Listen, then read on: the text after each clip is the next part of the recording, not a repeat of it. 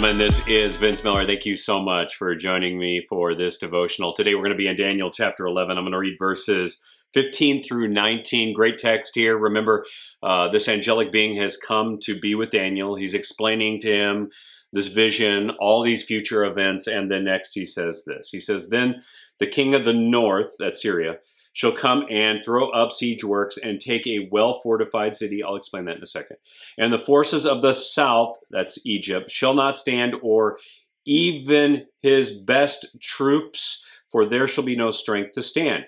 But he who comes against him will do as he wills, and none shall stand before him. And he shall stand in the glorious land with destruction in his hand. He shall set his face to come with the strength of his whole kingdom. And he shall bring terms of an agreement and perform them. He shall give him the daughter of women to destroy the kingdom, but it shall not stand nor be to his advantage. Afterwards he shall turn his face to the coastlands and shall capture many of them. But a commander shall put an end to his insolence. Indeed, he shall turn his insolence back upon him. Then he shall turn his face back toward the fortress of his own land, but he shall stumble and fall and shall not be found." So again, this section declares more of this kind of back and forth between the north, which is the region of Syria, and the south, which is the region of Egypt. And the predominant figures here are a guy named General Scopas from the south and Antiochus Magnus from the north. And we read that Antiochus takes Sidon in Egypt. That's the well-fortified city. Scopas from the south then surrenders as the prophecy declares that he has no strength to stand.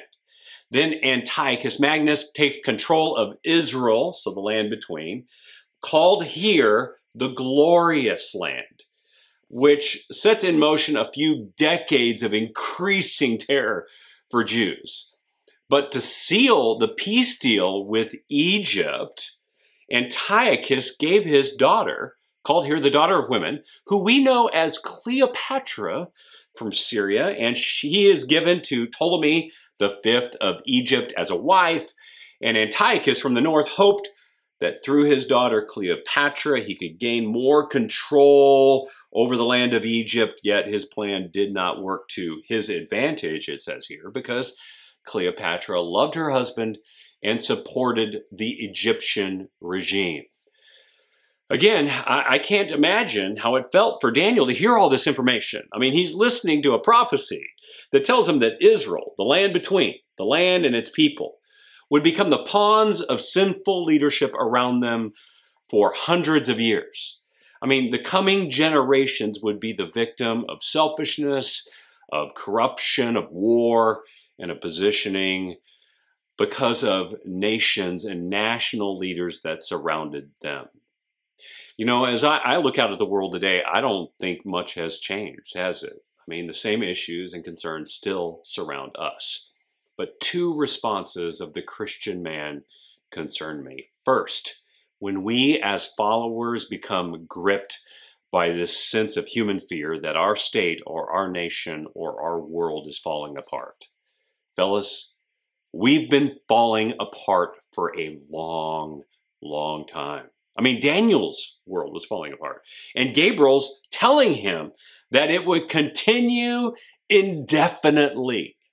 The second thing that concerns me is when we look to human leaders to provide us with salvation. Fellas, no human leader is going to provide you with salvation. Only Jesus does. He's the Savior and no one else. And we have to remember that when we have this inclination to put our hope in anything or anyone else, we've got to stop that. So the next time you feel overwhelmed by all the sin and the corruption in this world, you just got to remember this, that God is in full command of the greater story. No man determines this, even though it looks like they do. And in the end, He, God alone, will be victorious. So do your part and just keep the faith. I love you guys. I pray this blesses you. If it has, share it with someone else, and I'll see you right back here again tomorrow.